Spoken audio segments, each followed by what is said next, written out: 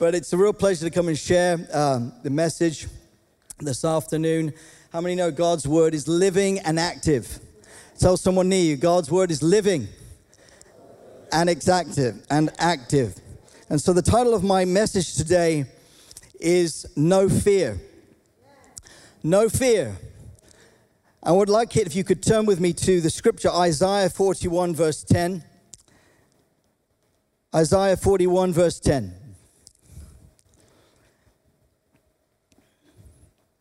Here we go. So do not fear, for I am with you.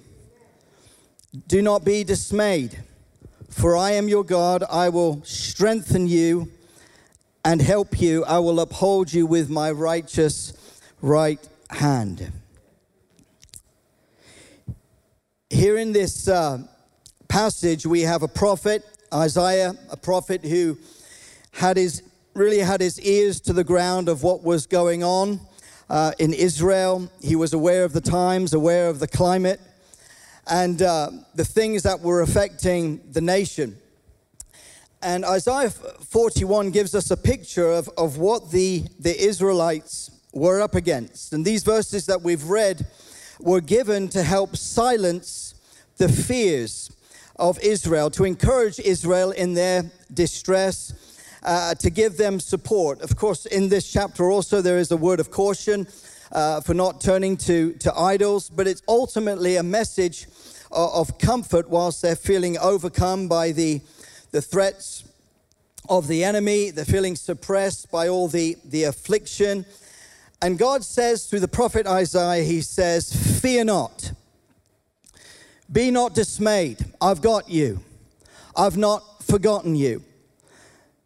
You know, over the last few weeks, I, like you, have been, just very mindful, very challenged by what we've been seeing happening, unfold with the crisis and the tragedy in Ukraine. And I would encourage every one of us to just keep on, lifting up the people that are affected by all of that. How many know that God's heart is for the refugee? And so we need to pray for those that are affected. Pray for politicians.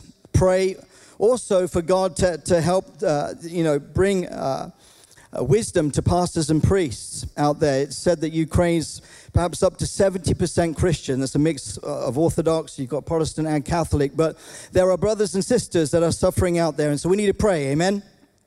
But not just pray, but also give. Give to humanitarian response. It's great to hear that, just that testimony that Mark was sharing about how those have given to this crisis. But we're living in a time of a lot of fear around. There's a lot of fear going on around, and we live in a world that is influenced by a culture of fear, of worry, anxiety, of fear of the unknown, and that is often fed through our media outlets and our news networks. And if we're not careful, we can be easily sucked in, can't we, by what's taking place in this culture of worry, this culture of fear.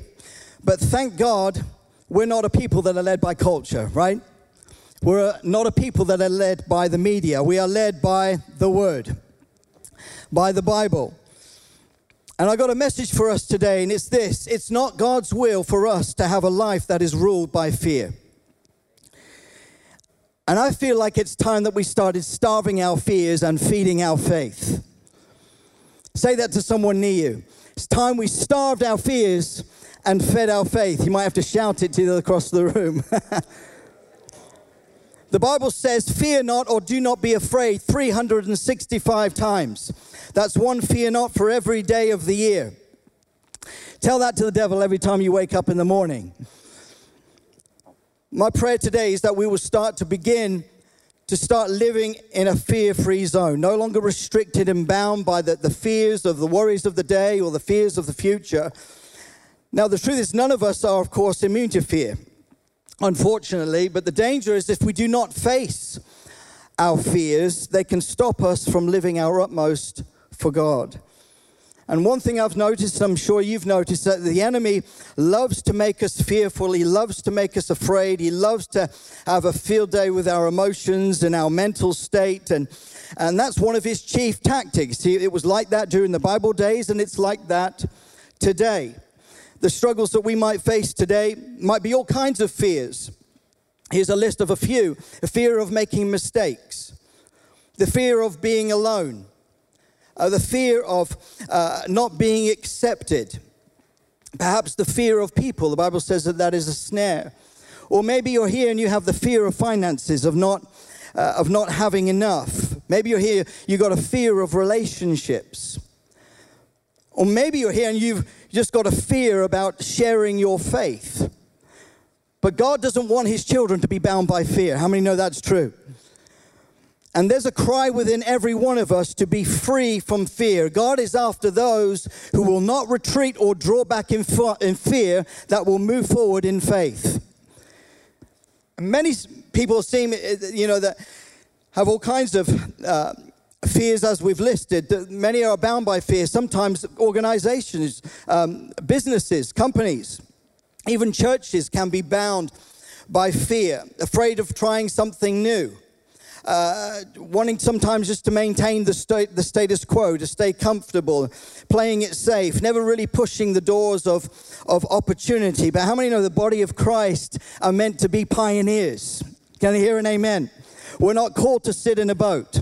We're called to be those who step out on water and move forward without the restrictions of fear and start living again. But overcoming fear is something that we can all face sometimes. Maybe some of those fears are very real to you right now. Sometimes it might be starting a new job. It might be starting a new business, or you're trying to figure out where you're going to invest your money. But you see, there can be no progress without facing your fears. We cannot make any success in life if we always give in to fear. I love the story in Matthew 28, verses 18 to 20. You don't necessarily have to go there, but just note it. To summarize, Jesus is having a conversation with his disciples, and he revealed to them that all power has been given to him in heaven and on earth. And then he said to them this promise: I am with you always, even to the very end of the age. Jesus had commanded his disciples to go out into all the world and to preach the gospel and to make disciples. And this must have seemed, an impossible task for those that had not even left their homeland. For these unqualified, for these unlearned men, this was a huge deal. Jesus was telling them to do something that he had never actually even done before. And the earthly ministry of Jesus, was never really covered much territory. He never went to foreign soil. He didn't preach in a foreign nation. And yet he commanded his disciples to go out into all the world. And so he left the job of soul winning, of winning the world, to these unqualified and unlearned men. I mean, talk about a fearful task. How about the weight of that resting on you, on your shoulders? Jesus later on ascends to heaven, and they're left on the earth standing there with this command to do what he never had done.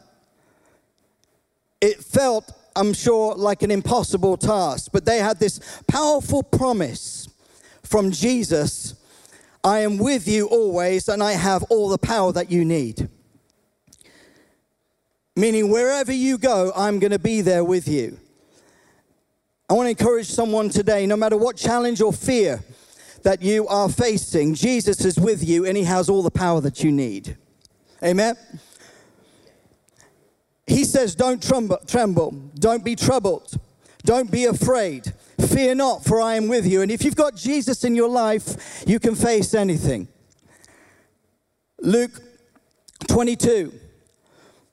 Verses 31 to 32 says this: Jesus said to Simon Peter, Satan has asked for you that he may sift you out as wheat.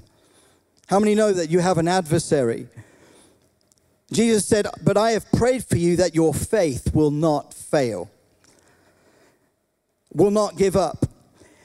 In the face of that trial that you're facing at home, in the face of that trial that you're facing at work, or maybe you're going through a trial of being bullied in your company, or whatever it is, Jesus says, I have prayed that your faith will not fail. And Jesus is at the right hand of the Father praying for you still, that your faith will not fail. Your faith is the most important thing that you have. It's more important than money. It's more important than your career or happiness, whatever it is. Because when all of that is taken away, and I still have my faith that will help me stand. Failure will never be final if my faith does not fail. David said this, in the face of fear, Psalm 56:3. Whenever I'm afraid, I will trust in you. In the face of my enemies, I will not be afraid. Moving on after that, another scripture, the Apostle Peter tells us in 1 Peter 5:8 that we are in warfare with a lion. Be sober, be vigilant, because your adversary, the devil, walks about like a roaring lion, seeking whom he may devour. This is what the devil loves to do to believers. He loves to make you afraid. He loves to make you fearful, and it's one of his chief tactics that he's always seeking to do. But God is after a people who will not retreat in fear. We need to have that attitude that says, I'm going to starve my fears and I'm going to feed my faith. It's about time somebody said, I'm not going to allow my fears to govern the choices that I make anymore. You may be here and in a place where you feel like God has called you. Maybe God has told you to do something, but fear has held you back. But the promise from heaven is that Jesus is with you and that he has all power. Throughout Scripture, it's interesting how you find this playing out where God always seems to place people in unfair fights. Have you noticed that? In unequal fights. And where it seems like the odds are so against them. For example, in the Old Testament, the story with Jehoshaphat and his army, they're marching into battle against the massive Syrian army with their praise and worship team on the front line. Anybody would have thought that is not the way that you win a battle against the enemy. What kind of military general, would try to defeat the enemy with a harp and tambourine on the front line? There's nothing equal, if you like, about David's little slingshot. And he came against Goliath, whose very sword weighed 120 pounds. But you see, whatever they face, and whatever you face, God was with them. And God is with you. And if he is for you, who can be against you? Even if the struggle that you're facing seems so much bigger than you. As Christians, one of the biggest things I think, and I've experienced this, I'm sure you've experienced this, the biggest struggles that we can have is the fear of failure. The fear of failure, probably one of the scariest things known to man. Failing friendships, maybe not making the grades, failing to live your dreams. And the fear of failure sometimes can be so paralyzing that it stops you from moving forward. Fear of failure is listed among the top of the worst human fears. It's up there with fears of rejection, fears of disapproval, making mistakes, the fear of being alone, the fear of not being accepted, and the fear of people. In fact, I read that there are over 2,000 fears that have been identified in human lives. However, according to psychologists, humans are born with just two basic fears: the fear of loud noises and the fear of falling. All other fears have to be learned. If that's true, that means that you were not born with the fear of failure. You learn to be afraid of failing because of what you've experienced in life. But this is not God's will for your life. God can make sometimes the scariest fears and your worries and your anxieties and make them the greatest opportunities and the breakthroughs. The word fail means to fall short. But listen to this story. I love this story about Thomas Edison. I was reading up, and Thomas Edison failed 6,000 times to make an electric light bulb that would work. On one occasion, a journalist came to him and said to him, "Why do you keep on failing, Edison, and trying to make light by using electricity?" And the journalist said, "Don't you know that gas lights are here to stay?" And Edison replied, "I've not failed. I've just found 6,000 ways that won't work." What an outlook.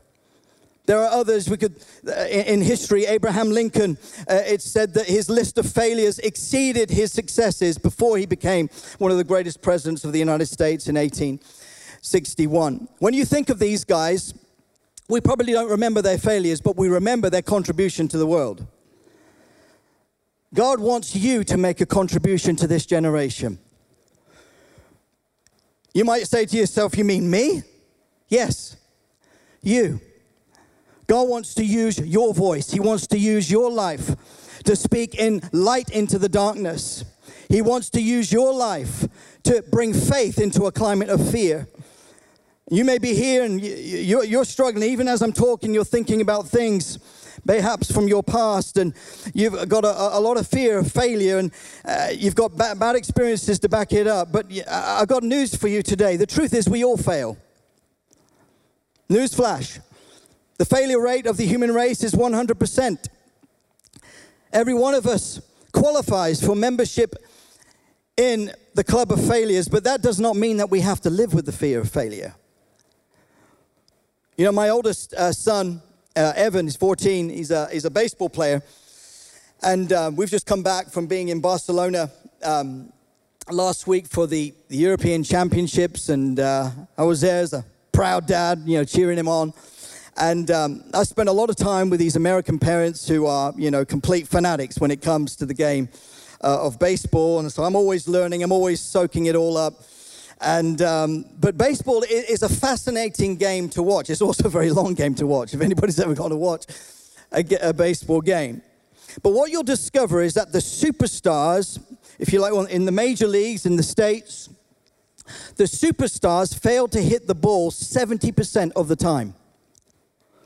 That means for every 1,000 times that they come up to bat, they will fail to get to first base 700 times.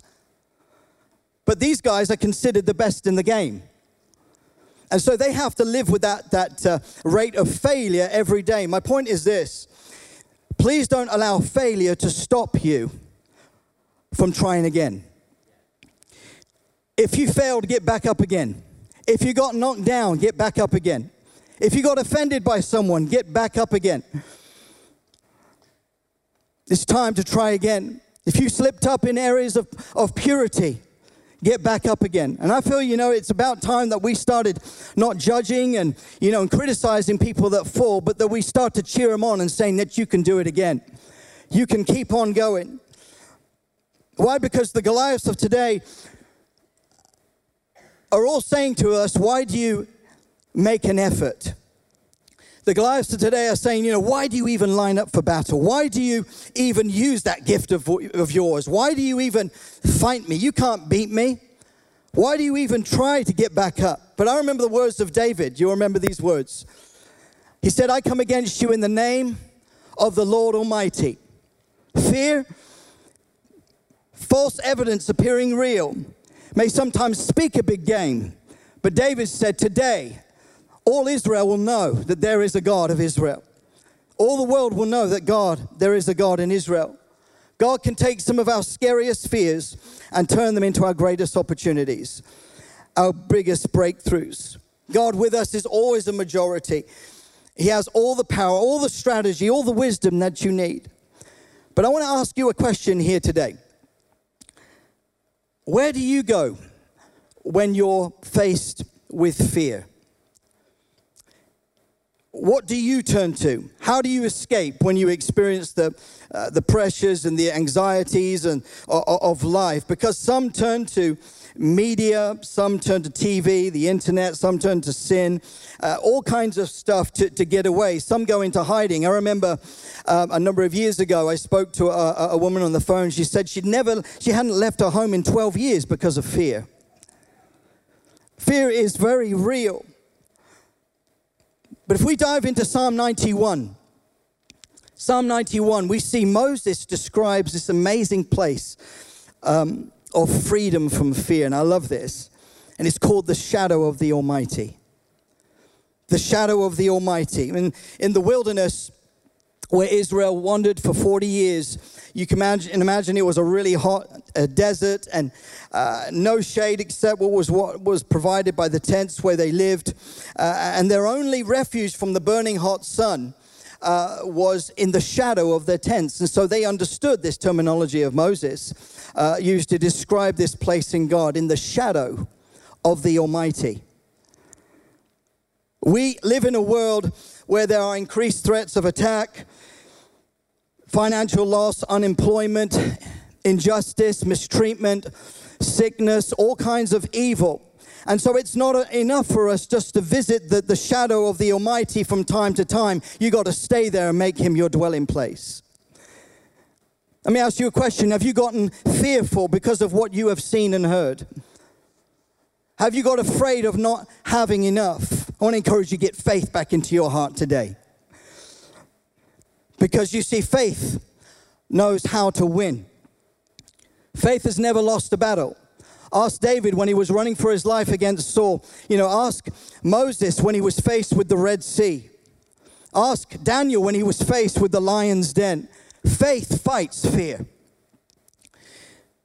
And so with all that's even going on with Russia and Ukraine and its impact across all the nations, it's not enough for us just to visit the shadow of the Almighty from time to time, every Sunday and once a week. You got to stay there and make him your dwelling place. If the team could come up in a moment. 2 Timothy 1:7. If you can note that down. 2 Timothy 1:7.